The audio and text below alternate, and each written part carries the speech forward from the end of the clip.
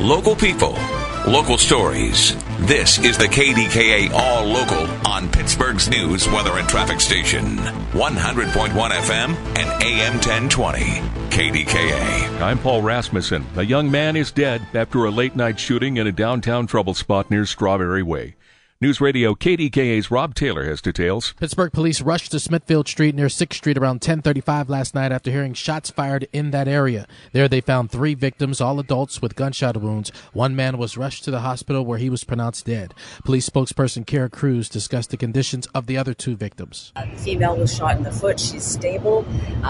A third male was also shot in the foot, and he has been taken to another hospital in stable condition. Police say one person was detained for questioning. Right now, police are unsure if there were 1 or 2 people responsible for the shooting. The man who was killed has been identified as 23-year-old Lonnie Latham. The man who died after a motorcycle accident in Butler County Thursday has been identified. 34-year-old Frank Weber was fatally injured on Route 422 when an oversized load hit a low-hanging wire, which then struck Weber and his passenger, 31-year-old Christy Cross. She was injured and taken to a hospital, condition unknown. Getting a yearly vehicle inspection could become a thing of the past in Pennsylvania. State Senator Marty Flynn of Scranton plans to introduce a bill to end inspections. Yearly emission tests would continue in about 20 Pennsylvania counties, including Allegheny, Beaver, Washington, and Westmoreland. Criminals are using phony warrants to rip off unsuspecting residents. The Allegheny County Sheriff's Office says the scam artists identify themselves as deputies. They ask people to pay a fine for failing to appear in federal court. People are told they'll be arrested if they don't pay the fine immediately. Now, the Sheriff's Office says warrants are never discussed on the phone or by text or email.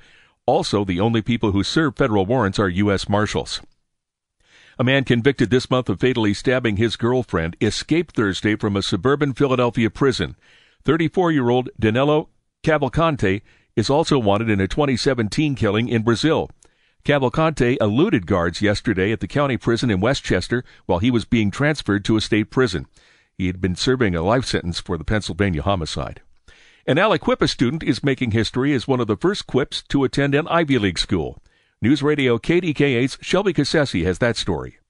Aliquippa has sent about a dozen people to the league, but much fewer to an Ivy League. Brandon Banks, a senior DB for the Quips, recently committed to Yale, one of his 20 Division I offers. It's believed he's the 3rd Aliquippa student to attend an Ivy League school. Grades and then football, the grades come first, and then with grades, you could do anything. So just having that real student-athlete name just means a lot to me. It's a sign of a bigger effort from head coach Mike Warfield. When he arrived in 2018, he knew he had to change the culture around academics. You follow your goals, you stay focused to it, you keep your head down, don't get distracted, and just continuously work every day as is possible. See the full story at kdkradio.com. Shelby Cassasi, NewsRadio KDKA. Questions about TV coverage of Penguins games have been answered.